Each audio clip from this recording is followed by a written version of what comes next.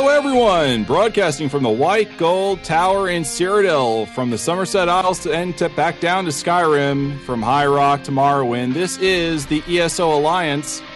I'm your host, Avarwin, and today is Fredas Frostfall the 18th. This is the first episode of the ESO Alliance. Thank you one and all for joining us, especially live in our chat room. I am one of two who represents Elder Scrolls Off the Record from the Quest Gaming Network, and I am joined by the one and only Joe the Widget Wilson. Joe, welcome. Hey, buddy. It's good to be here. It's exciting. It sure is.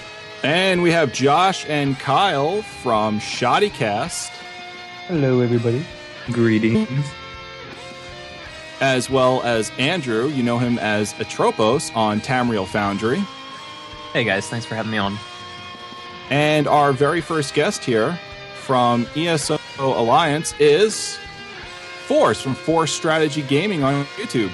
Hey, how's it going? Nice to be here. Thanks for having me. Yeah, glad you guys could be here. This is super exciting for us. We're ready to go. Josh and Kyle, you just did an interview with the Conk, as he is now, I suppose, being called.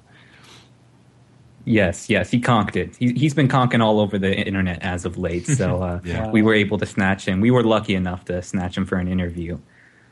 So there's some information here we're going to give out. On September 27th, all right, Nick Conkle was interviewed by Videogamer.com, and he gave these pieces of information which we thought was interesting. On content updates, and I quote, he said, we're targeting a DLC level of content coming out every 4 to 5 weeks. That also feels appropriate to the IP, making sure we can constantly fill out more of the world. Now, Josh and Kai, want to give us the second point here? Sure. Still going to the DLC that he was talking about, or do you want to move on to the next thing? Yeah, right on to the next thing. Awesome. Let's see. Gave an example of what a patch may add to the game. An example would be adding in the Thieves Guild quest line, a series of story-driven quests for an individual player. Let's see. Adding in a justice system within the game, so when people steal things, there's a consequence to that action.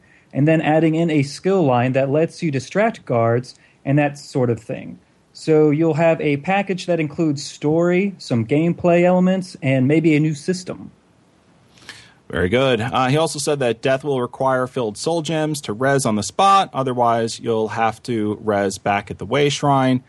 And here's something that popped up as well. And when we get into our misconceptions segment, we're going to talk a little bit further regarding some of the information that Josh and Kyle had gotten this week.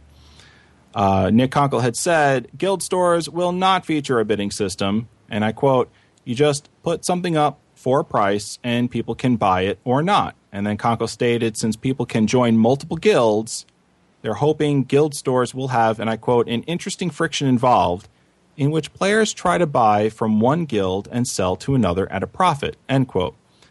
Guild membership is not required, as Conkle alluded to there being guild stores available in specific locations in the world where guilds can offer their wares for purpose to the general public.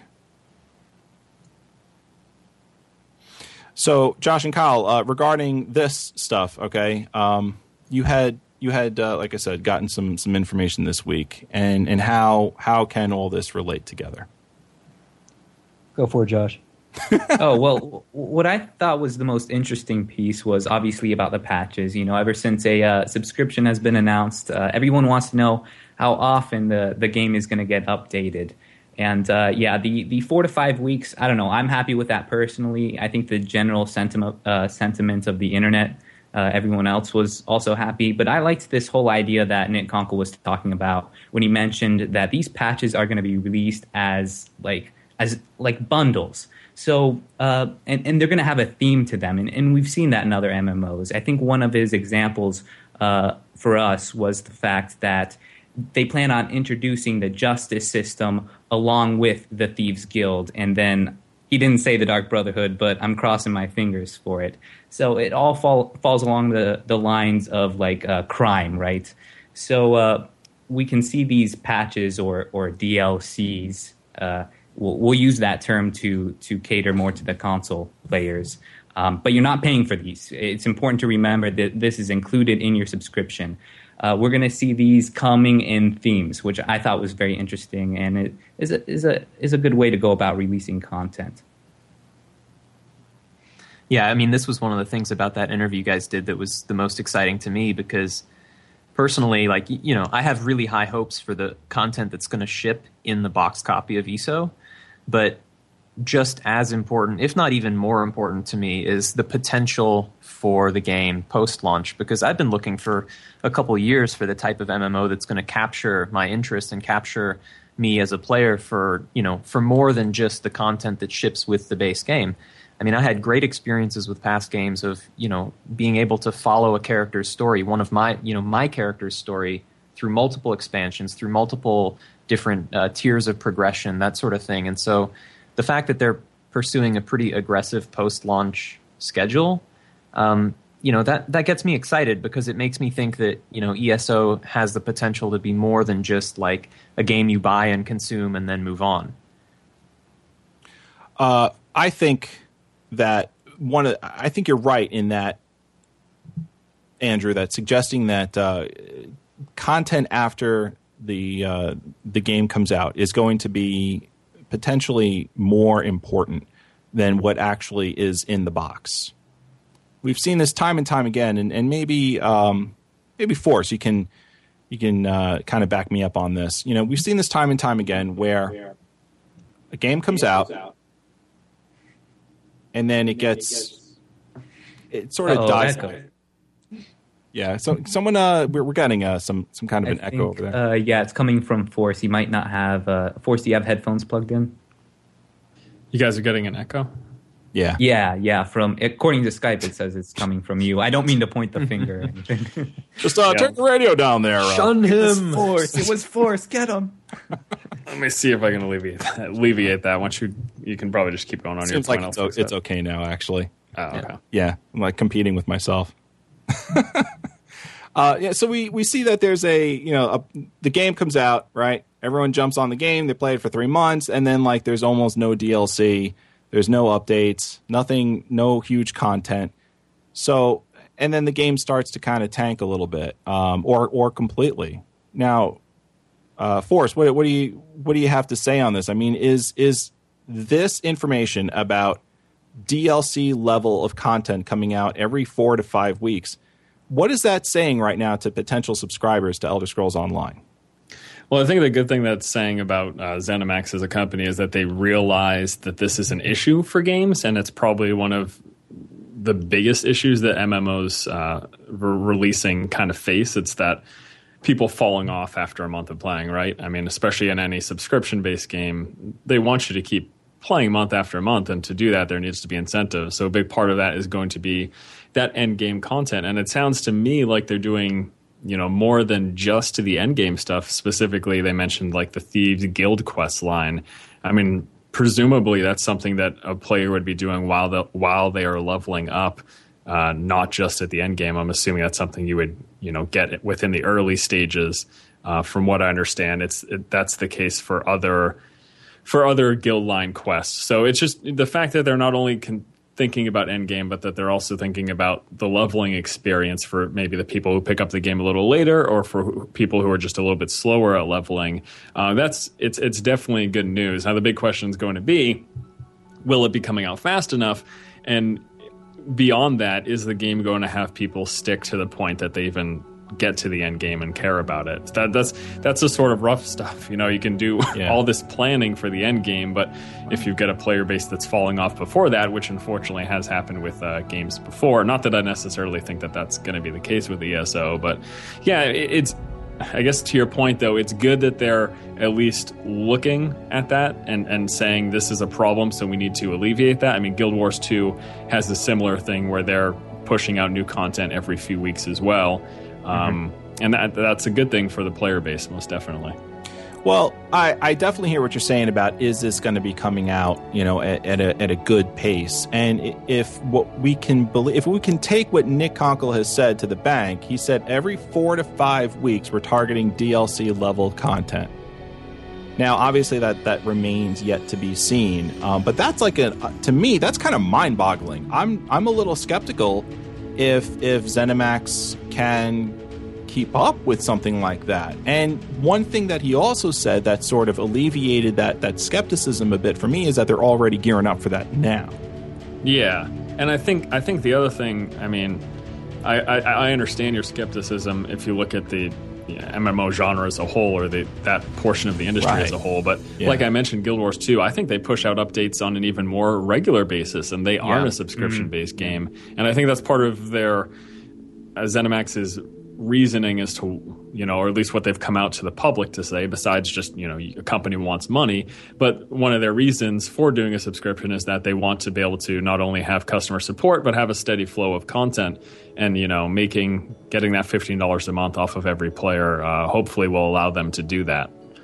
Yeah, I think there's two things also that are really in Zos's corner when it comes to that type of content release. So there's, one is in terms of the actual geography of the world that they're building. There's some ambitious fans in the internet who have sort of scoured all the information about what devs have mentioned in terms of what zones are in the game at launch. And, there's some maps floating around out there of what we might expect to see in terms of how much of Tamriel is going to be included at launch. It's an awful lot of content, but by the same token, there's a lot of area that is held in reserve. And that's area for which there's existing lore in a lot of cases. There's existing sort of conceptualizations, whether from past games or from concept art or just from the whole 20 however many year history of Elder Scrolls, that they sort of know what these areas are going to be. They're not going to have to go through the process every time of, all right, well, we need a new zone and we have no background whatsoever. We're just going to make something from scratch. They kind of know where they're going, and they know what parts of the world they're working to fill in. And the second thing is the way that they're adding skill lines post-launch. It's a very sort of horizontal progression where you've got all of these parallel lines. You launch with the Mages Guild and the Fighters Guild, but then you can add the Thieves Guild or the Dark Brotherhood in beside those. And because of the way their skill system works, it's not going to really cause severe balance issues because of the rate at which and the way by which characters are acquiring those skills. So I think that they've got a pretty good system, both in terms of the world that they're building, they're working to expand, as well as the sort of underlying character development mechanic that really gives them room to grow. Well put, Andrew. Josh and Kyle, and either one can jump on this. Anything else regarding the information that we've received in the last month from Nick? He said targeting DLC level of content every 4 to 5 weeks. Death requires soul gems to res on the spot. He also said guild stores will not feature a bidding system. What do you got? The other major thing with the whole guild store system was the fact that they will allow non-members to peruse people's guild stores, but only of those guilds that own a keep within Cyrodiil. So that was a big change from what we thought we knew. Right, Kyle, I want you to state that very clearly once again, that most important bit there about guild stores, Cyrodiil. Please restate that. Sure. So previously we thought that only guild stores would be able to be searched from the members in that guild. But apparently if a guild controls a keep within Cyrodiil, they can then place their store there for anybody to search through that goes to that keep. Very good. Now, dear listener, please remember that, because when we get further on down our misconceptions area, we're gonna bring to light something that was wrong and then just restate what Kyle had just said. All right, guys. Anything else on any of that? Maybe Force, Andrew? No. Just one more thing. Sorry, Andrew. Sorry to cut you off there, but I'm going to continue because I'm extremely rude. Nick Konkle had also said, because Andrew was actually talking about him, I'm going back to his point about the fact that certain zones are going to be locked off at launch and are going to be introduced in DLCs. And Nick Konkle confirmed with us that the Imperial City, which is near and dear to a lot of Oblivion players' hearts, is in fact going to be closed at launch. So maybe we can expect some Daedra blocking off the gates or our entry into the Imperial City. But yeah, that's something they're going to introduce later, hopefully with an arena. I'm crossing my fingers. But anyway, yeah, that was my point. Go ahead, Andrew. Well, I was just going to say about the guild stores. I think in the short term for ESO launch, in the absence of, sort of player or guild housing, I think folding it into the keeps is a really clever solution. I worry a little bit that it's sort of catering towards larger PvP-oriented guilds that will be in a position to claim those keeps in the first place. But I'm sure they'll have ways of working that out to where, guilds that are sufficiently large to have a guild store can have a way to sell their goods. And this will be across multiple campaigns too, so there's going to be plenty of keeps throughout the game that are claimed. But, also along the lines of post-launch content, I think that, myself, along with a lot of others, are really hoping that in the long run we get to see some sort of housing expansions, whether it's for individual or guild housing. And I think that maybe building it into the keeps is a good sort of short-run solution until they can really do a housing system justice. And I don't know if they're actually going to do that, but I know it's something that a lot of players, myself included, would like to see. Yeah. So, something else I'd be interested to, just before we move on, when we're talking about this post-launch content and the fact that they're planning on doing this DLC schedule of, every few weeks, the questions raised about, just traditional expansions and I suppose not if, because I'm assuming it is going to happen, but more when and what's the big distinguishing factor. I guess I would assume, because we don't have all landmass of Tamriel available from the onset. Is that correct? Yes, that's basically correct, yeah. Okay, so then I'm assuming then major expansions will be, adding those additional landmasses that we don't immediately have access to, and then something else, I don't know. I think because I don't think we can't just assume, right, that everything is going to be free, with the exception of the fact that you're paying a subscription cost post launch. Like, is everyone in agreement that we can assume to expect traditional expansions that cost like $40 or something? I think maybe. I think there's like smaller things, like an extra zone in Tamriel. Like, this is something like a zone might get added as free. It's expansion as part of like what they term their DLC push and stuff. If they did a full length, you buy another box expansion, I think it would have to be something big. I think it would have to be something along the lines of, you can now travel to like the whole new realm of Oblivion, and that's like has a whole complement of zone. It's like a very large expansion. Or now, we're setting sail to go to Akavir, and like that. The entire continent of Akavir is its own whole expansion. But I think that for them to actually sell a expansion box, it would have to be a big addition to the game. Andrew, it's probably going to go by the same route as your traditional sub-based MMO, where they'll do fixed patches, minor content patches, every week, every couple weeks, and then they'll go into some major content patches like every month, 2 months, and then the big expansions are going to be the size of practically a new game, which is like typical for World of Warcraft, Rift, that kind of thing. Right. And that makes sense, especially when his examples for patches were like a quest line. That's relatively small. I would imagine that's not much effort. But sorry for cutting you off, Avaro. What were you going to say? No, that's why you're our guest today. You're on the show. You've got something to add. And carte blanche to cut off. Okay, go right on ahead. You did your duty. You have high initiative. I will say, though, that he also said that he's targeting DLC level of content. And in Elder Scrolls terms, DLC level of content is quite large, minus the Dawnguard thing. Horse armor. Yeah, it also means horse armor as well. Horse armor. Here's a quick, before we move on to veteran points and some of the tidbits of info we got from this month, I want to ask everyone, I want to start with Joe, regarding an arena in the Imperial City. Do you want it in the game? Do you not want it in the game? Oh, hell yeah, son. No question. Force. What about you, Force? Yeah, it's more things is always good, right? So, Well, there's more things that are always good, and then there's something that's ridiculously awesome. I mean, is this something that Force is just, clamoring for? Is like, please, ZeniMax, please, Arena. Or you're like, whatever. Now, are we talking about just like an arena where people duel each other, or more of like a... What was in Oblivion? Well, we can do right. it. My idea of an arena, if you don't mind, Varlin, jump in, is either 1 versus 1 matches, 2 versus 2 matches, or 3 versus 3 team matches.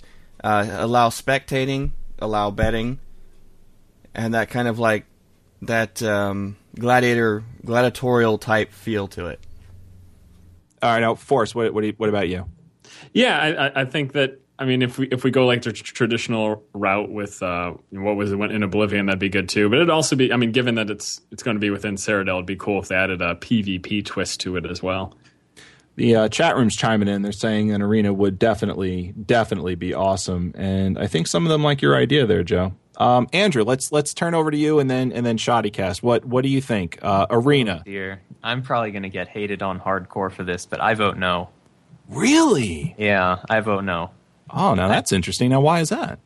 I think that Cyrodiil is the huge linchpin of their game, and I worry that adding a more sort of esport, drop-in lobby-style arena would cannibalize a lot of the integral part of their endgame that makes their AVA so special. And I like arenas. I've enjoyed them in a lot of games. It's not that I don't like arenas, but I think that you'll end up with players not doing Cyrodiil and instead just doing arena. And really that, I think, would be unhealthy for the game. Like, I mean, look at it. That's like entirely dependent on their reward system, though, right? I mean, if the arena is just for, shits and giggles, pardon the French, but if it's just for like a fun little thing, then no one's going to seriously do it if all of the gear rewards, as an example, are all from Cyrodiil PvP, So now Joe, I would let... Oh, I'm sorry. Joe, were you jumping in, or did I misunderstand? No, I was going to say, you kind of have to look at it kind of like a side quest to Cyrodiil, or an addition to. Not as something that's competing with Cyrodiil for PvP attention. If they can integrate it into the Cyrodiil experience, that'd be great. Yeah, I agree completely, and I might have a solution. Imagine if the faction that owns the Imperial City at the time, like say the Aldmeri Dominion, is... Oh, bring it home, Josh. Bring it home. Because we all know it's going to happen. Yeah.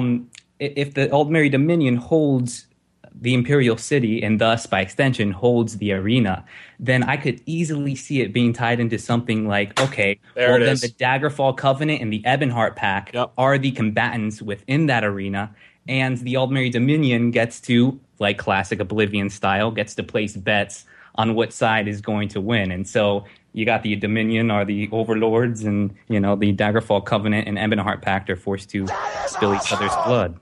Josh, I want to rub my face all over that idea, Josh. That's amazing. Now, Andrew, since you were the one that said that you weren't into it, what do you think of Josh's idea? Because I think that's better. I think, if anything, though, it exacerbates the balance problem that you have then. Because if Aldmeri is already in PvP ascendancy, and then you're making the arena available to Daggerfall and Ebonheart participants, you're taking away the people from Cyrodiil who would have the power to overturn Aldmeri's hold on the keeps, so you've got all these keeps. If Aldmeri is already dominant enough that they have the Emperor, that they own the city, you want Daggerfall and Ebonheart players teaming up in Cyrodiil to push them back, to throw them out, and to retake those keeps. You don't want them going to, to duel in the arena.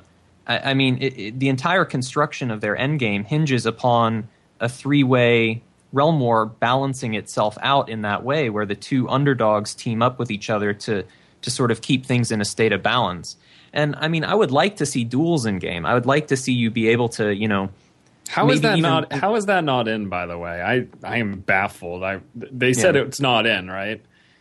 What, that the arena itself is not in? Dueling. They said dueling isn't in at launch. I'm okay with no dueling, honestly. That's essentially what the arena is, though. I mean, in terms of 1v1. I mean, 3v3 arena is certainly different, but yeah, but the arena doesn't even exist either. We're talking hypothetical here. I'm just confused. I just don't understand how you have a game focused on PvP and not have a dueling system. I agree with you, Force. I share the exact same confusion, and maybe it's something that they haven't said was going to be in the game yet, but they're kind of planning on it. And it's always a tiny feature in any MMO. No one's like, oh, I'm getting this game for the dueling. Like, no one really. Yeah, it's just like a thing in there, like emotes. But we haven't heard, and we haven't not heard that it's not going to be in the game, and so I don't know. Heard that currently it's not, but they're waiting to see the feedback from the fans whether or not they really want it in the game. Can I clarify? Oh, go ahead, Joe. We'll end off with Joe. I want to just clarify why I can't stand dueling in MMOs, and that's just the annoying POSs that'll constantly follow you around, constantly sending duel requests to you nonstop. Yeah, those guys are drives me nuts. Oh, that's why you accept and kick their ass, that's and then why, they don't challenge you anymore. Yeah, well, the arena dueling system it negates that as well and gives people dueling options. All right, we got veteran points, guys, but I think we can all leave it off with this regarding dueling, and of course regarding the arena. ZeniMax has come out and said on these occasions regarding these instances. Let's hear from the fans, and if they really want it, we'll put it in. So, guys, those out there listening, if you really want dueling and if you really want an arena in the Imperial City, make your voices heard, and certainly that's what this show is for. Veteran points. This is something that we were made aware of this month. All right, now I'm going to run down the list of information that we already know. And gentlemen, please feel free to expand. Veteran points. It is a way for a character to progress or advance after level 50. It can be gained in PvP, dungeons, through exploration, overland content in other alliances, adventure zones as rewards for doing what a player will naturally do, completing content. Also helps you to equip new gear, weapons, skills, and it's a system that's being built with crafters in mind. So crafters out there, don't feel like you're going to get left in the dust with awesome veteran rank gear.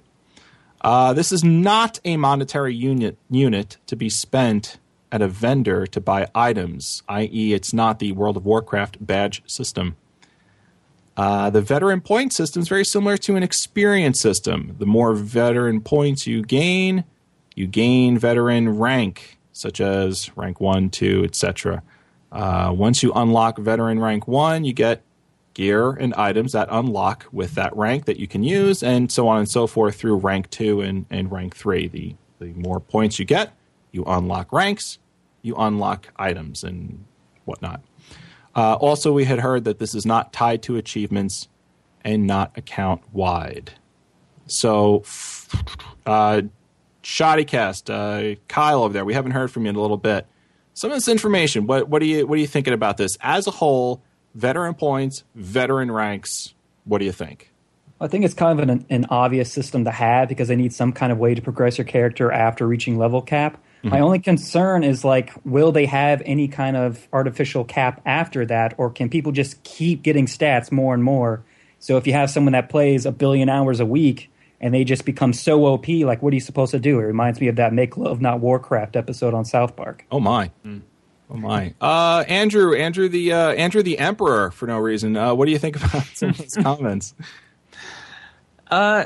I think it's interesting. I wonder if veteran points was developed as a way to provide some alternative advancement for people who maybe aren't as much into the PvP side of ESO. Mm-hmm. So we already know that the game's going to have these alliance ranks that you earn as you are successful within Cyrodiil, and that there's going to be some perks or rewards associated with progressing your alliance rank. And then there's achievements, which are sort of for the explorers, for the completionists. I'm kind of an achievement junkie myself, so I'm sure I'll be digging into that system pretty heavily. I guess I wonder where veteran points really fits in, because it's not PvP, it's not achievements, it's just sort of just generic PvE alternate advancement, which I think is cool. I like AA systems, and I'll be really interested to see what kind of rewards you can get through it. But I think from a cohesive end game progression perspective, it'd be nice if achievements and alliance ranks and veteran points all had sort of more of a connection that was tangible instead of like 3 separate systems. So I don't know. We'll see. My jury's out. Force Delicious. Can I call you Force Delicious? Is that all right? No. Force. Wait, go ahead. Weigh in. What do you think? Sorry, I just had to. It's interesting, like to Kyle's point about someone becoming infinitely strong and Andrew's point about all these different systems. I mean, let's look at this for what it is. It's pretty much a reputation system, right? I mean, from what it says, you're going to be gaining veteran points as you do things. PvPing, dungeon, exploring. Basically, as you play the game, you gain veteran points. You level up in this veteran system. And then as you level up, you're unlocking, what did it say? Gear and items and stuff. Gear and items are the same thing. What is it? You're unlocking gear and various things. So it just pretty much sounds like a standard reputation system, except they're calling it something different. And just to touch on Kyle's thing, I'm assuming that you're not just like there's going to be a cap, right? Like you can get up to veteran. Well, not so 10. much a cap, but just make it like to the point where it takes so much veteran points to reach the next rank that yeah. So and that's what I meant by like an artificial cap. Yeah, and that's like how traditional reputation systems work. As you gain rep, it gets progressively harder to get to the next level.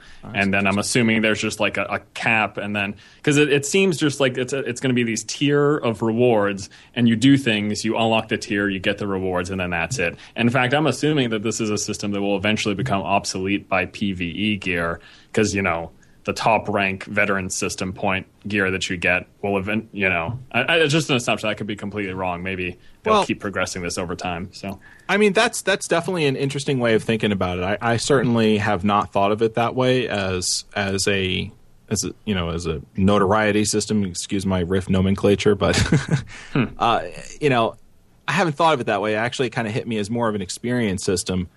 But is that kind of the same? I mean, that's kind of the same thing. It is right? kind of. It's a max level experience gain progression. That's why I'm calling attention to that, because I haven't thought of it that way. And you're right; it is very, very similar. What I will say though is they obviously have not come out and said ratings in the game, or this is what raids are. But whenever they've been hit up with the question of rating, it's always been Adventure Zones is where you're going to find your large-scale PvE content, and I'm recalling that because you mentioned high-end PvE gear would replace, in your theory, or in what you think would be this veteran point gear. I mean, my only basis for even stating that is just prior MMO experience. They could be doing something completely different. And to just briefly touch on what you said, too, I really hope they put a big focus in PvE, because I am a PvP fanboy, and that's what I love about games with multiplayer. But I'm also well aware of the fact that, especially in the MMO space, and especially in the Elder Scrolls MMO space, PvE is where the largest population of players are. That's the case in MMOs generally, and that's obviously the case in the Elder Scrolls games because they've been single player up to this point. So I love PvP. I'm super stoked that this is going to be a game with a huge PvP focus, but I hope for the health of the player base, the size of the player base, that they do put a big effort onto end game stuff, because I know more people are interested in that. Just because it's less stressful than fighting against other people. Joe, what say you on this stuff? Oh, good. I've been dying here. All right. This is kind of like, this is ZOS's answer to replay value. This is their end game answer. This is what encompasses PvP, PvE, crafting, everything. It unifies it at the end, because there's no such thing as PvP gear, no such thing as PvE gear. It's all one gear sets. This is your way of advancing your character beyond 50 without your actual level gain. So it is kind of like you thought of, Arwen, from what I'm seeing, is a level advancement, just a different type of level. I wonder if Go ahead. I'm sorry. I wonder if it's something they can use as a vehicle for allowing players to continue gaining skill points to unlock the new skill lines that they're adding through post-launch content. That is exactly how I pictured it. Since you're not gaining actual levels as you gain veteran ranks, maybe you get skill points with those as well, so that they can keep players earning enough skill points to buy the new skills. Well, one thing about One of the things about getting new skills is the plus and plus plus content, which is going the other faction starting areas. But you'll be gaining those not soul shards, the sky shards. Mm-hmm. And that's how you're going to be advancing more skills, from what I think. But you could be right, though. I think on the idea that the veteran point system and the rewards that you can get from it is a way to access your top-end PvP and PvE and PvE PvP skills as well is I sort of see this as the way that they're going to meld this together. I think Joe kind of hit the nail on the head after he said that. It really makes a lot of sense to me. But we have ZeniMax in the chat room today. We've got ZeniMax. It's episode 1, guys. I'm trying to get the frogs out of my mouth. ZeniMax and GenaMax. Yeah, we got Jenna and GenaMax. Jessica Folsom and Gina Bruno are wonderful community managers over there at ZOS. Maybe they can throw us a message or something and weigh in on this. Is this the answer that ZOS has for bringing PvP and PvE gear, which is commonly in every single MMO, completely different due to its stats? Or is this not the case? And I guess we'll get our final thoughts on this, and we'll start with Force. Just the veteran point system, I think it's good. If it works like we've talked about, I think it's fine. It's just whatever way we want, whatever viewpoint we want to look at it from. At the end of the day, it's another progression system for max level, and that's good because the more of those we have, the more things that'll keep us busy once we're at end game. Okay, I see. Jet, they're typing in the chat room to restate the question. Veteran points and veteran gear as a result of those points. Is this ZeniMax's way of bringing PvE and PvP gear, high-end PvE, PvP gear, to the player without necessarily branching those types of gear off from each other and putting different stats on them? I think the answer was already written in the chat. I saw something. I think Jessica said that there's no difference between the two gear types. Exactly, better gear is just better gear. Right. Hopefully, there will never be. I think that's one thing that I'm really excited about. I agree with you 100%, Andrew. That's one of the most exciting pieces of news we got last year that made my day was when they said no PvE or no PvE, no PvP gear split. Made my day. Very cool. All right, gentlemen. Anyone else? Maybe Shoddycast or Andrew want to just give their final thoughts on this before we move on? It's great. I think I'm good. I definitely want to learn more about it. It has me interested. But yeah. Okay, great. All right, Josh.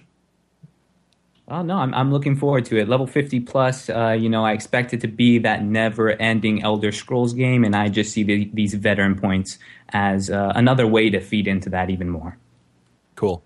All right, guys. Character creation video. It's a small subject, but it can mean a lot to so many different people. Who put this in the notes today? I dropped it in there because the Zasa uploaded that video yesterday. Yeah. Did you see it? Obviously, you saw it. I did. Cool. Did. Yeah. Well, give us what you got. What do you want to talk about? Well, I mean, I think the first thing to say is that ZeniMax posted a new video about the game yesterday that showcases character creation and some of the different types of options you'll have available to you when you're customizing the look of your character. And there's an awful lot of depth to it. It's pretty impressive. So if you haven't watched the video yet, it's on the Elder Scrolls Online site. And it's about 2 minutes long. It just goes through all the different races and all. I don't know if it's all of the different sliders, but like many of the different sort of sliders that you can adjust when you're making your character. And then at the end, they have some sort of combined shots of like all the different races with their facial features changing, and it's really neat because you see that for any one race, you can really make that race look 100 different ways, which is pretty cool. I mean, that's always something that's you've been able to do in the single player games, and it's I'm happy to see that they have such a robust character creation system for ESO. I think that's the best way to describe it, Andrew. I think you hit the nail on the head with that. It is absolutely robust. It really is. Andrew, when you make characters, okay, do you get nuts with it, or you're just like, yeah, that looks good, yeah, it's okay, and I'm ready to play? So I always want to, but I'm always like worried I'm going to lose my name. If it's like an alt, then I'll sort of take my time. I don't like the whole like launch day rush though. It's like I kind of care about my character name first and foremost, and then I look like what I look like. I'd like to get more involved in it in ESO. But one thing I will a personal tip. I do always make my character as short as possible. So I'll put that out there. You would say that. PvP, right? Smaller target. Smaller target. Joe, you're very creative. Obviously, you got a book coming out. You're you're very good when it comes to mixing all the music for QGN and all that.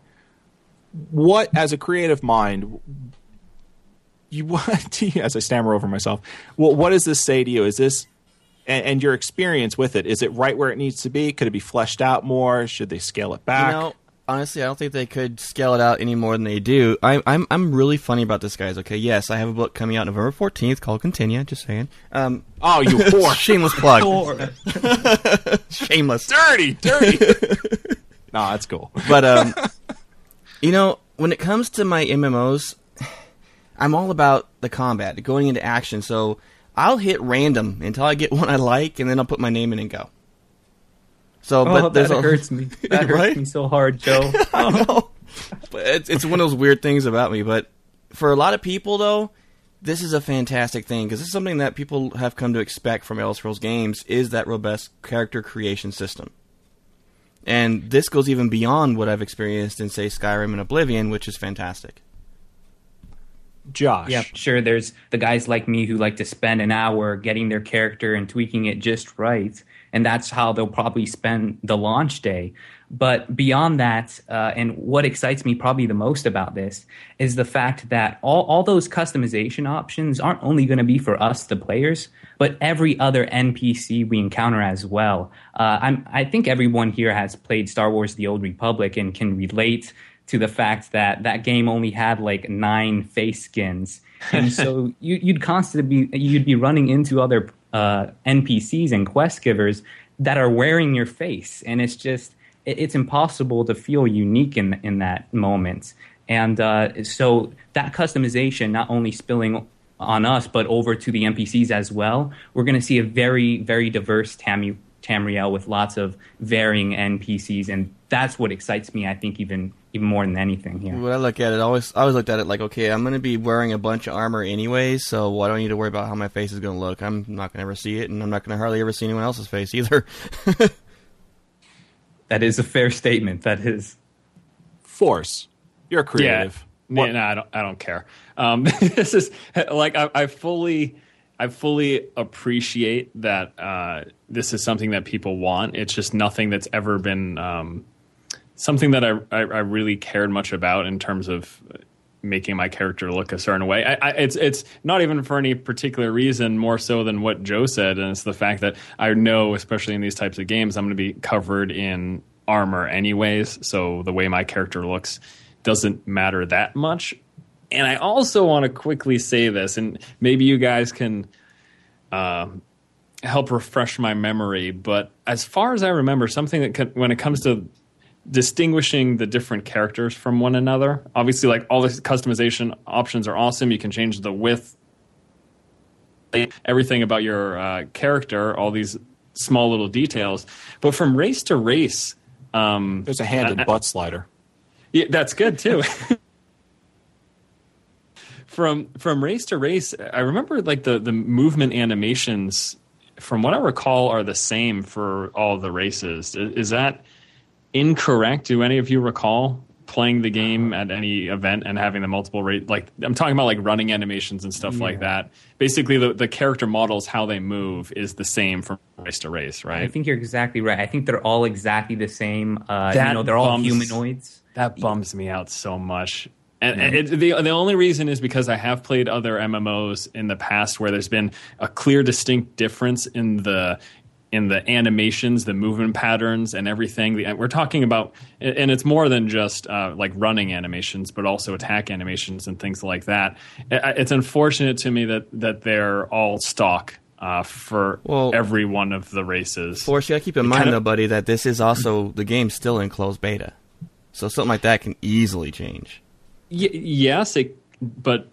Really, do we think that's going to happen? I mean, I would assume if there were different animations for each of the races that it would have. I've seen that stuff change. By now. Usually, that's low on priority, so usually that changes more closer to the end of betas. Yeah. Well, let's put it this way: if it's not there, we can ask for it, and now is certainly the time for that. I think Josh, I had cut you off. Please go ahead. I think. Andrew, did you want to say something? My name is actually not Josh. I am learning that. You're slowly. Andrew? You're Andrew. I know. Hi, Andrew. Go ahead, Josh. I just wanted to say real quick that's exactly right. I think you guys are right on. I don't think we'll probably see it at launch. I think we should ask for it because I definitely can see what Force is saying. And I guess I'll be the bad guy here and bring it up. World of Warcraft did it extremely well because, you saw a Forsaken guy, an undead guy off in the distance, and just the stiff way he was running, you could instantly identify what alliance he was with. You knew that guy was on the Horde alliance. And I think for a game that is going to have nameplates disabled by default and all that, it's just one more way for us to identify where the other characters are alliance-wise, just by the way they run. I think at the very least, I can also understand how they're all humanoid, and that might be different from the other universes. But you look at like the Khajiit and the Argonians, like we're talking about feline and reptile. It would be awesome if there was more like a graceful pace to the Khajiit walking, or more of a slithery pace to the Argonians. You know, but I also realize that that's a lot of work, right? And that's a lot of effort to have all these different unique animations. But if they can, especially with all the customization too, that might be one of the bigger reasons. Like you look at World of Warcraft as was just mentioned, and every one of a single race, all the Tauren, all the gnomes, they're all the same size, so they can have all their unique animations. Maybe that's more difficult because we've got so many sliders here for them to do something like that. Andrew, let's cut over to you. I know you had something important to say. So, oh no, I think Force covered it. I mean, I was just going to mention that the Elder Scrolls races tend to be a lot more anthropomorphic than we've seen in some other fantasy MMOs. I mean, I'm even thinking about the Argonian or the Khajiit. I think you raise a good point. Like they could be either slightly more feline or graceful, or you know, I don't even know what an Argonian run would look like, but I'm sure the artists over at ZeniMax could get creative, but. I mean, these races are, even for sort of fantasy fare, they're very humanoid. So I think in terms of like differentiating people in game, I don't know. For me, it's going to be all about the armor. I mean, Widget touched on this. It's like, you know, you're covered in gear. You know, that's what people are going to see first and foremost. They're not going to see what tattoo you have on your left, you know, cheek or whatever. But if they were to look at your left cheek. If there's a hide helmet option, which a lot of games do have, which I would support. I hope that ESO will have something like that. Yes. Oh, you're talking about never mind. Right. On the flip side of that, though, guys, they could be doing the same animations for the sole purpose of lag or latency, and to allow for those massive PvP battles to severely minimize lag. Yeah, I think we can all agree there are bigger fish to fry at the moment, no matter what degree we want it, and some of us want it more than others. There's definitely bigger things on their plate at the moment, for sure. But going back to the whole, a lot of people don't like to customize a ton because I'm gonna be wearing armor head to toe and stuff like that. Did you guys at least like, and I'm directing this question more towards Joe and Andrew, the fact that you could make that, and people really like to make their characters look ugly, maybe that fat Argonian or a guy with big feet, does that interest you guys I can tell you one thing, Josh, that there is nothing ever wrong with more options. I really like that you can make like an uglier, like a fat character, or the age slider, you could make like an old guy. I think that's like super cool. Usually MMO characters are all like, you know, youthful, I don't know, very fresh-faced or whatever. So I like that you can sort of ugly your guy up a bit. Yeah, you want your old battle-hardened warrior. That's the way to go. Or a good old pudgy guy trying to do the right thing. The hell? All right, guys. We have more to come. More coming for the show. Misconceptions is something that we're definitely going to touch on for a few minutes. But gee whiz, guys, Tamriel Foundry and Shoddycast, they're regular hosts on this series as well. And I had asked them to bring a little something onto the show to present today. So I wanna cut over to Andrew and ask him what you got from Tamriel Foundry. Yeah, thanks, Varwin. Tamriel Foundry is always, doing new articles and stuff, but I think we've done a couple things recently that are pretty cool that I can shout out to the community in case they haven't seen it yet. One thing we've got going on is for the past couple of weeks, we've had a sort of recurring series of articles that are some skill overviews about some of the different skill lines that you can unlock in Elder Scrolls Online. And so we started off with some of the class skills, and we've moved on to tackle some of the weapon lines just recently. So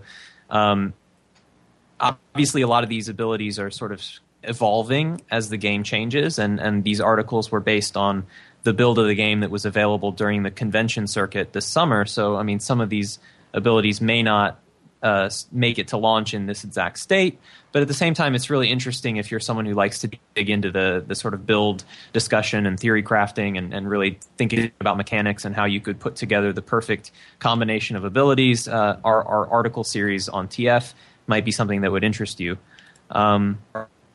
I don't know, does anyone want to chime in about the skills in general before I keep rolling? I just wanted to say thank you for posting all that, because it's been real fun discussing it on the Shoddycast. Yeah, absolutely. I think, it's been fun on TF as well. I think, I can tell that the community has really sort of embraced that, and I think the whole the whole character building system of ESO in general is one that people are going to love to talk about, and they're going to love to say, oh, I've got this perfect build, and then there'll always be some detractor who's like, no, that's rubbish. What you want to do is switch these two skills out. And I mean, that sort of discussion is great, and that tends to sustain MMO communities. That goes a long way towards that. So I'm excited that can sort of get started. Another thing pretty cool that we did was we conducted a community survey that went out on Reddit. It went out on a bunch of different forums on TF itself, and we got well over 1,000 respondents who are, planning to play the game, and we got a lot of sort of demographic responses about what classes they're interested in, what racial preferences they have, what weapon lines are most exciting to them, and maybe, conversely, what weapon lines they are not really all that excited about at the moment. So that's sort of a sampling of some of the demographic data that we were looking at in terms of what the ESO community is interested in at the moment based on the information that's out there right now. So there's a couple of articles on TF about our recent survey. If you're sort of interested in the meta aspect of... what's some of that information that came out of that survey? Oh, well, I could go on for quite a while about it, but I think... Well, can you go on for 3 minutes about it? Yeah, I can probably go on for 3 minutes about it. We did a similar study earlier in the year in April, and we saw some sort of shifting preferences in terms of people's excitement for different factions. It looks like Daggerfall's been gaining a lot of ground, and I wonder if that's as a result of some of those areas getting showcased at some conventions, maybe. Maybe people are sort of seeing a little bit more about that faction. They were pretty far behind from what I can see on. They were. And on the results of our recent survey, Aldmeri came out as the underdog, so we may have our work cut out for us, guys. I know some of us in this roundtable are thinking about playing Aldmeri. I wouldn't have it any other way. Bring it. We got some age demographics, unsurprisingly, predominantly college-aged, but, a really sort of wide-tailed distribution of ages, and I think that's cool that there are, 50-plus-year-olds that are really, as excited about this game as teenagers are, and that I think that speaks towards the popularity and the lifespan of the Elder Scrolls franchise. Well, sure. That means, I mean, think about where those guys were at 20 years ago. If they're Elder Scrolls fans, they were playing Arena in their early 30s, and that means that if they're excited about an MMO, that means that they're doing it right. They're bringing their roots into this MMO, which has been their goal from the beginning. So very interesting. Yeah. I guess some other sort of overview stuff, just briefly. Nightblades continue to be really popular. I think that's not entirely surprising. They're a class that just has a lot of sort of sex appeal, I guess, in terms of like the ability that the sneaky rogue, the backstabber, the archer. I can understand why a lot of people are just like Dragon really excited for that. Nightblade gets the women, definitely. The other three classes were like remarkably even. So apart from like the slight preference towards Nightblade, the other three classes are really getting an even amount of loving. That's nice. Yeah, baby. Yeah, I think healers are going to have, as in every MMO, are going to be very, very popular. They're always going to be in high demand. I think restoration staff users are going to have, they're definitely going to have a market for their skills. So if you're, someone who's going to be looking for a group a lot in game, don't be afraid to pick up the resto staff. I think there will be relatively fewer sort of specialized users of that weapon type. So, but I don't know. I don't need to drag this on, but I think there's a lot of data that we collected, and I think if this type of discussion interests you, definitely head over to Tamriel Foundry and check it out. We've got 2 articles about this survey so far, and I think there will be a third one in the coming week or 2. Very nice. Very nice. Awesome, Andrew. Thank you so much for that. And certainly head over to Tamriel Foundry and definitely check out what's going on. And while you're there, if you're looking for a guild, right, Joe? Exactly, yeah. One last quick note that I would be remiss if I didn't mention at this opportunity is just that I've also been working really hard the last couple months on some I guess aesthetic and functional improvements to the site. So just this past weekend we did a big round of updates. So if you haven't stopped by TF in a while, stop by and check out the new feel of the site. It's not that different, but it's something that worked on really hard. So we're happy with it. So awesome. Check it out. Shoddy guys, Kyle and Josh, please regale us. What have you brought for us? Please bring me gifts. Forgot it at home. Darn you, Kyle.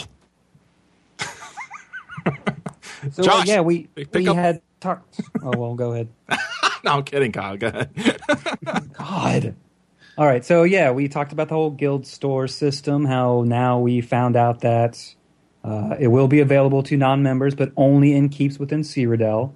We also learned some tidbits on the justice system. Even though they are subject to change, we did hear that it will be included with the Thieves Guild. Mr. the Conk, did mention pickpocketing. He also mentioned a distraction system of some sort, as well as city guards and reputation. So all that seems to be in one pack, but again, that is all subject to change. Also, he said with the Imperial City, when that does get released, along with just opening that new region, there's going to be possibly new siege equipment, advances to the PvP system. We don't know what those are yet, but hopefully they'll be cool, along with new gameplay as well. So that will be fun to check out. Awesome. Great information there. What's this? Remember the Chalamo event? Oh, I mean, I'm fully aware of what was going on, but, Sure. Well, exactly. Remember, never forget. Mr. the Conk had relinquished some information that we were indeed in the AVA beta test, so now we can at least mention that we were there. And Remember the Chalamo was just an event that had happened that really got ZOS pretty much as excited as we were about it, because it tested out a lot of the systems, and it proved the fact that this game, or at least the PvP, is not about just sheer numbers. It's about the fact that it's strategy trumps numbers. So if we have 9 people held up in a keep, we can defend that against waves upon waves of 30-plus members of the opposite faction trying to get that keep. So, yes, we did die to the last man, but we at least held it for quite a long time, delaying the inevitable. So it was a great time, and it was awesome to see just how far the game has come. I think it would be fantastic if those who know each other were involved in that, had like a little badge, in the Chalamo kind of. Well, he did mention there is going to be some sort of epic poem that will immortalize that event in the game. Very cool. Those that were included in the event, especially our supreme leader, he knows who he is. He may or may not be in the room right now. Yes, he will be immortalized. But he totally is in the room right now. I can't say. Maybe he can sneeze for us. So, number 3 here, guys. Before you get yourselves, sued. Right.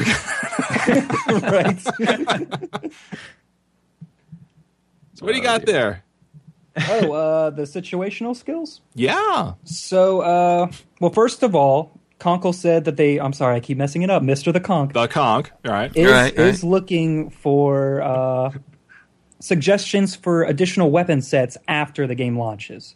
So if you do have ideas for weapons you just absolutely want to have in the game, please leave those with ZeniMax in a constructive and polite manner. So don't go yelling and QQing that you want spears and stuff. But they do have some situational or specialized skills that will somewhat include some weapons that we've been wanting. Like we already know the Atrix spear line and the Templar skill lines there. It sort of mimics the spear.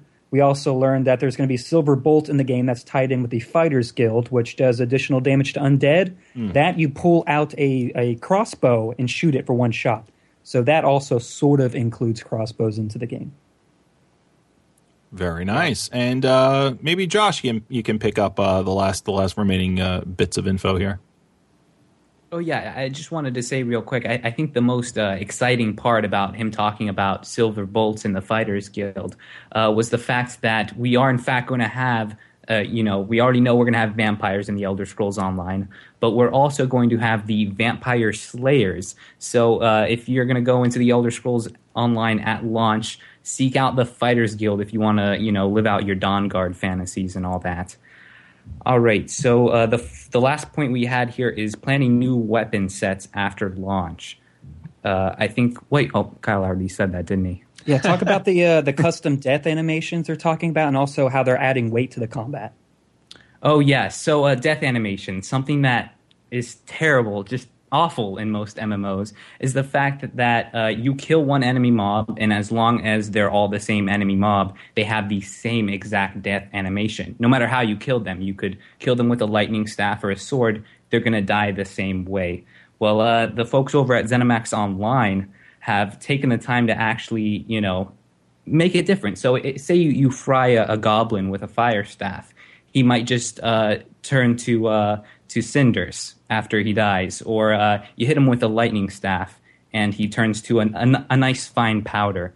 And that also feeds into, because we've seen that in games like Skyrim and we liked it very much, but it also feeds into the guys who like melee combat as well. So if you're going to end some little goblin's life with maybe a stroke to the left of the cheek, he'll actually fly to the left when he dies. So it just brings that more, visceral type experience that we're looking for. Mobs that actually react to the ass kicking they're receiving. Oh, okay. I thought it was exciting. I thought it was. I don't know about you guys. I liked that. I think it's cool. And to go further into that, though, he also talked about weapon viscosity. So basically, not only will you see what happens to the foe you're fighting, you'll also see reactions to what you're doing. So if you're using a sword and you cleave into the dude's shoulder, you'll actually see some feedback to the weapon. It may not go all the way through. It may even bounce off. Same thing goes with like maces and stuff. They all react differently based on what the weapon type is. So it's just more of that feedback as well as, camera shake and that stuff we're used to. They're just making it much more weighty, so it's not floaty, because that has been one of the big... Yeah, definitely. I mean, we were talking to, Ivarwin and Joe had brought this up, as well as Jesse Cox and Force. You mentioned this, and this is actually how the question came up was the fact that your only gripe, although the combat in the playtest for the Elder Scrolls Online were in fact fun, they felt really, really floaty. And the way Nick Conkle had described the recent updates to the game, it's going to have a lot more of an impact. And I guess something everyone can relate to here was watching the Skyrim trailer for the first time. And you remember watching the Dovahkiin beat up on a big old dragon, and the dragon's head would whip around, depending on what direction you would hit him. Or if maybe you were using a blunt weapon, like say a mace to a Draugr, it would actually bounce off instead of, slide all the way through the opponent. So yeah, I was very excited to hear about that, especially after talking with Force about the floaty combat. Yeah, floaty combat bad. So all right, guys, anything else? I think that's all we had, no? Kyle. Yeah, that's All about right. it. Joe, what are we bringing to the table today? We got anything? Yeah, about a few episodes back, we had Paul Sage on our show. And That's right, we did. Been stressing to remember what he said. Well, that's the veteran point stuff that we had covered. Yeah, well, yeah, it was a lot of veteran stuff that we covered. That's right. And as well as a lot of what we're going to be getting into very, very soon with the misconceptions. We did a lot of clarification with that with him. And he did give us a few little extra nuggets. I believe that was, episode 83 of Elder Scrolls Off the Record? I think so, yeah. Yeah. So if you're interested in that full interview, you can just go back to go on iTunes or go to ElderScrollsOffTheRecord.com. And 83, I mean, the episode's title is his name, so... Yeah, the Paul Sage. The Paul Sage. Dennis, I Yes. know you said you wrote down in the notes here that the show's kind of long as is. You weren't too sure, but I mean, at this point, did you change your mind? You got anything for the listeners? Well, I mean, I guess I just want to quickly touch on what Shoddycast mentioned about the adjustments coming to combat. I'm really, first of all, happy to hear that they've not only taken it to heart. It's just so interesting when you're talking about pre-release games, because the community will always be up in arms, I think, with any game about something. There's always going to be a vocal community. But I definitely think that this was a big thing that they should pay attention to, and I'm really happy to hear that they are. Because good feeling combat, I think, from my experience, it's like multiple facets to it. Having solid connection and good animation is one, and then also just the audio feedback beyond visual feedback. And I did watch the Shoddycast recent episode where I actually talked with Mr. Conkle, and he talked about the various things they're going to be doing to enhance that. And I hope that we get to see that sometime in the not too distant future. I hope that they can send this information out to people, because I love you guys, but I don't know that every single person watched that episode. Though they should. You should go to the Shoddycast YouTube channel and watch that episode. But I just hope the message gets out there that they are indeed trying to make improvements to that much criticized portion of the game, because I think the vast majority of people's exposure to that in particular was from that QuakeCon footage. I feel like that's when the internet at large was talking about this game and that specific aspect of it. So I hope that they can find another venue to get out there and be like, look, we've listened to feedback, we're making improvements, we're working on things like slight screen shake for impact and reactions from your character and the enemy NPC and all of that. It's good that they're taking those steps, and I'm really excited to actually see that in action, and also have other people see that in action, so that if they're going to complain, at least it has to be about something else now, not that. Very good. All right, so here it is. We're at the bottom of the show, and we want to throw out some of the misconceptions that we've heard and try and correct them. So one of the things that was posted on September 9th is this quote. All right, you will need to be a member of a guild to use its guild store. Right now, there isn't a public storefront for them. If you have permission to sell items on the guild store, you'll be able to set your own prices. Okay, this is now a misconception. This is not true. If there's anyone out there that's saying, I'm not playing Elder Scrolls Online because there's no, you know what I'm saying? ... Okay, and this happens to come up. You can say, oh yeah, well guess what? Nick Conkle said, or you can call him the Conk, said that there are in fact What the hell is going on? What? I have no idea. There are, in fact, public storefronts. It happens in Cyrodiil when you take a keep. Right, Shoddycast? Yes. So this is really cool. This just went from a system that some people were dreading to something like more real life, like having one universal auction house. So an auction house is basically like everyone shops at Amazon. And this guild system prior to this most recent reveal was everyone needs to join this major guild to have more. You would intuitively want to join the biggest guild so that you'd have the widest array of things to pick from. Now it's like storefronts, right? So now we've got all these guilds that are setting up these public storefronts and they're selling wares from their guilds. And now we're going to have competition, but not just one store competition like Amazon or an auction house system, but several storefronts of all these different guilds that are going to be competing with each other to try to get the market, right? To try to sell their stuff. I mean, I think this potentially went from a system that I thought sucked to, if it works the way I think it does right now, which is like all these little guild stores that people can buy from publicly, then that's really kind of cool. Does anyone else echo that? No, I think you're absolutely right. I think another really nice side effect about this change is that it gives guilds yet another reason to care about defending their keep that they claim in Cyrodiil. A lot of times in PvP, it's hard to give players the adequate incentives to play defense. It's just sort of like a psychology thing. And I think the fear of, maybe losing your guild store and losing your access to the market outside your guild is yet another thing that will make guilds really care about protecting the keep that they claim. So I think that's a nice side effect. All right. Any other comments, guys, before we move on to the second and final misconception here? Do it. I feel like the Shoddycast guys, you must have something, because you hated the guild system prior to this, right? What do you? Well, we definitely weren't sold on it. We were taking the kind of attitude: if it's Don't not broke, sugarcoat it. don't fix it. I openly said I hated it. Oh yeah, But yeah. definitely changing that around to the whole, at least opening it up to those who own a keep, is definitely a big step in the right direction. Also, keep in mind, though, there's not just one Cyrodiil, there's several campaigns, so there's layers of Cyrodiils, which means there's plenty of keeps out there for guilds to take. So don't think like the top 18 guilds or whatever are going to be the only ones with an open guild store. Something I wonder too. I wonder if we have the mega server. We essentially have all these different phases, and you're assuming in different phases, different alliances will control the keep at any given time.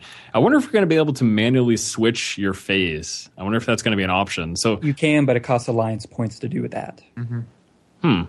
So that's something to keep in mind. If Yes. your alliance doesn't control a particular phase of the world, you could phase into another one, and then all of a sudden you do.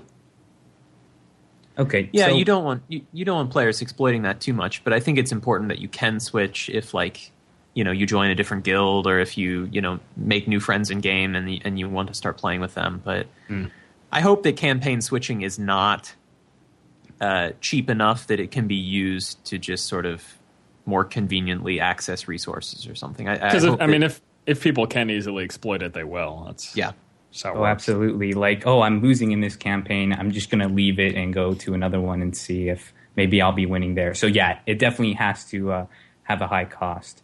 But just to sum up, because you asked me my opinion on the whole guild stores, because, Kyle and I, Sure. we were definitely against it.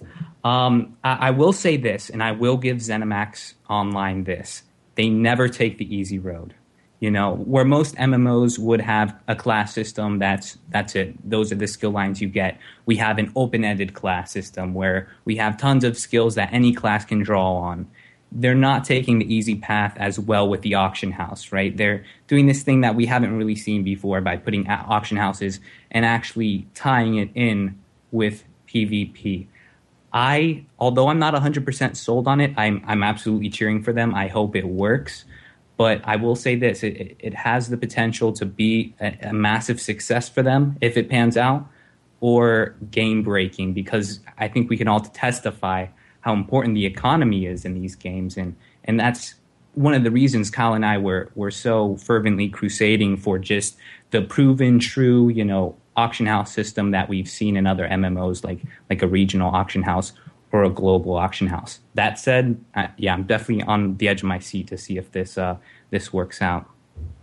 Andrew, since this kind of spiraled into a different discussion, let's see if you can weigh in on anything with this. About the guild stores? Right. I don't know. I think I've sort of said my piece. There's details of this system that will still be, coming out in the coming months, and I'll be very interested to follow that. I think that there's a lot to be said for a more conventional auction house system, but I also think that if they can make this work, if they can make localized storefronts something that people will visit and will really engage in that sort of economic activity, I think that could lend a lot of life to the world. Because ultimately you want people to be out and running around and visiting a place to buy its wares or whatever. That sort of player behavior tends to really make the world feel lived in. And if you have everyone just sort of standing around an auction house terminal in the main city, it takes a little bit away from that. So I'm interested to see where they go with it. I really am. Cool. Joe, anything to weigh in? No, sir. All right. Number 2. Here's another huge misconception. It's only 120 hours till level 50. Scoff, if you will. Again, if you have that annoying friend, I'm playing X, Y, and Z and not Elder Scrolls Online because, there's only 120 hours till you get to level 50 anyway, so who cares? ZOS has stated their estimate, all right? If you do nothing else other than killing and questing, it's about 150 hours. That's just doing one piece of content, killing, questing, not resting. There you go. That does not include, there are 16 dungeons, which are the 4-man instances. There are 16 public dungeons, quest chains, like the Fighters and Mages Guild quest chains, 6 master dungeons, PvP, the 2 other Alliance territories, which are 150 hours as well, by the way, and accessing the game through the veteran point system. So, this game is freaking tremendous. Again, I'm gonna say all that once again. All right, 16 4-man instances, 16 public dungeons, quest chains like the Fighters and Mages Guild quest lines, and there's more to come out too. By the way, Thieves Guild, Dark Brotherhood, Undaunted. Right, Undaunted. 6 master dungeons. That's when you hit 50. Boom, 6 master dungeons right there. PvP. 2 other Alliance territories that are 150 hours apiece, and the veteran point system. This game's massive. Yeah, and again, people need to keep in mind, being an MMO, this is just the experience to get to max level. And most people would say in the world of MMOs, the game doesn't start until you even get to max level. So it's 150 hours before you start the game. Pretty much, yeah. That's a long prologue. Joe, what do you got on this? Anything? That this was actually done on episode 81, not 83, sorry. I saw it in the link right there, yeah. Correction noted.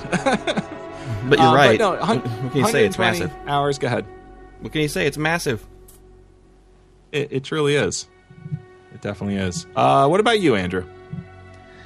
Well, I think it's interesting. I don't really like it when developers try to it's important for them to give potential consumers an idea of what they might be getting out of the game, but I don't ever like it when they try to put a number on how fast you'll reach a certain objective, because it's just so conditional on the player themselves, on their knowledge of the game, on their experience with the genre, on their playstyle in general. Is this am I listening to dialogue? Am I reading quest text? There's just so much that goes into this number. There will be people who get to max level in ESO in 40 hours probably, and there will be people that get to max level in 300 hours, and it's just it's just a byproduct of the way that you play the game and the way that you approach it. I think what's important is the amount of content that's there, and maybe it's difficult to convey the notion of that to fans without saying an hour number. But I guess I'd rather see them try to go about it in terms of expressing what's in the game, and instead of trying to put a label on oh, this is what you can get out of the game. Because like Force said, it's so much of it is post 50, so much of it is the community, the long run experience of being in an MMO environment. So I don't know, I'm not a big fan of hours to cap, but I think it seems like a fine number to me. Also, the chat room is saying that that does not factor in exploring and crafting, and also they had mentioned that Zos had said that once you hit level 50, you're about 30% through your skills. So take that into account as well. Yeah, I think Andrew absolutely nailed it. I was one of those players who would look at a game and try to shuffle through, okay, how many hours do these developers say it's going to take for me to beat this? How big is the map in comparison with the previous installment in the franchise? And I think those aren't the right questions to ask whenever you're approaching a game, and I've learned that very quickly. You could have 150 hours of content, but 100 of those hours could be the worst questing experience you ever had. It could be, like Total Biscuit would say, the collect 10 bear asses quest line or something like that. I'm more worried about if that 150 hours is actually worth spending 150 hours on. If not, then maybe it's better to make it 80 hours and make it just more content filled. Yeah, I mean, I feel like this is a sort of thing, just even putting that number out there. They can't just say, oh, well, don't worry about the numbers. The leveling experience is lots of fun, and you can talk to people, and you can explore. They get pushback. If you say something like that, you get pushback. They're like, no, we want a number. We want to know how much content there is. And like it was mentioned, some people, they're obviously, even at 120 hours, there's quite clearly going to be people hitting max level within a week. Like I unfortunately enough, might end up being one of those people, because especially if it really turns out to be as good as I hope it does, these sorts of games I really like to dive into right away, because I want to get a max level, I want to get the best gear, and then I can beat everyone up in PvP. That's just sort of how I approach it. It's kind of crazy, but it's kind of how I approach these sorts of things. And yeah, the most important thing is going to be the end game content, because it's not 120 hours and then, there's nothing to do. At least hopefully not. Anyways. Well, let's put it this way: if the 150 hours times 3 isn't enough for you, or all of those instances and dungeons and quest lines and PvP and alliance territories and the veteran point system, if all of that's not enough for you, they also said that there's going to be a very aggressive DLC scheduling release. And I'm gonna recall right back to the very beginning of the episode. 4 to 5 weeks, the DLC level content. That's something that we definitely need to keep reminding them, because they also said they're working on it now, and they've said, outright stated, with that kind of aggressive release schedule, you need to get on it nice and early. And I really believe with something like that, saying that publicly like that affirms the fact that they are actually taking that schedule extremely seriously. And I think we need to hold them to it, because some people out there, Force, like you had just said, that all of that is still at the very end of the day not going to be enough. I honestly believe that. And that's where it comes in play. That's a big mistake that the developers of Star Wars: The Old Republic had. I think when the game first came out, they said it's going to take people 3 months. Trying to put a timeline. It's going to take people 3 months to get max level. People hit max level in the first week, and then they were like, "There's nothing to do," and they're all pissed off. And I think even a representative, I can't recall exactly who, came out and said that those people are like ridiculous or something. He came out and said there shouldn't be people hitting max level this fast. Like, it's absurd. I know who you're talking about, and I wanted to hit him too. This is obnoxious. And it's the nature of gamers, and especially I think these games in particular, with social aspects and with a competitive aspect, people are going to hit it, and they're going to hit it hard right away, and that's just what you have to expect. But again, the most important thing it all boils down to, as was just mentioned, is that experience worthwhile? And as long as it is, then fantastic, All right. That's it, guys. That's the end of our show, and with all good things, they must come to an end. But we'll leave off on a fantastic note, and let's do a quick wrap up. And I just want to ask, and we'll start with Andrew. What are some of your final thoughts for this episode, sir? Well, I think that it's just nice to see some of these sort of more big picture mechanics coming into the frame, and like developers starting to do more interviews, starting to talk about this stuff. For the people who have not really played yet or have not gotten involved in beta yet or are still like eager to dive into this stuff, I think, your time is coming and this stuff is really starting to get featured a lot more. So, I think the ramp up to launch is just sort of kicking off, and it's going to be an exciting couple months coming up, I think. Andrew, where can everyone find you on the interwebs?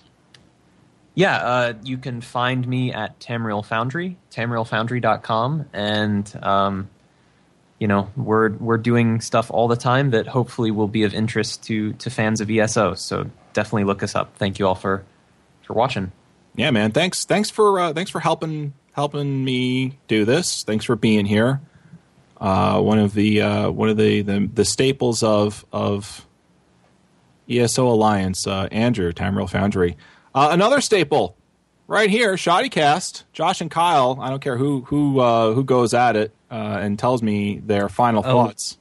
Yes, Kyle and I already flipped the coin, so it's okay. It's me. I was hoping to do like a Joker pool stick fight to the death kind of thing, but maybe next episode. Tune in next time. There you go. There's our little promotion. We need a Captain Kirk and Spock death sequence scene here, fight scene going on. How does that theme go again?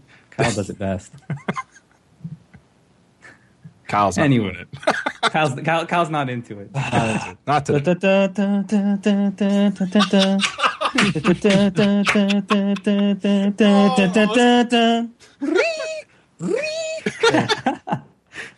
Oh, beautiful. Fantastic. If you'd like more to that, tune in to Shoddycast on YouTube or go to shoddycast.com.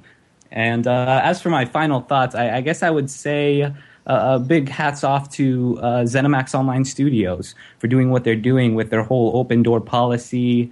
And, we have some devs or whatever in the chat right now, which is awesome. But they've also been handing out interviews, starting with Elder Scrolls Off the Record. I think you guys interviewed, as you said, the Sage and the Conch as well, right?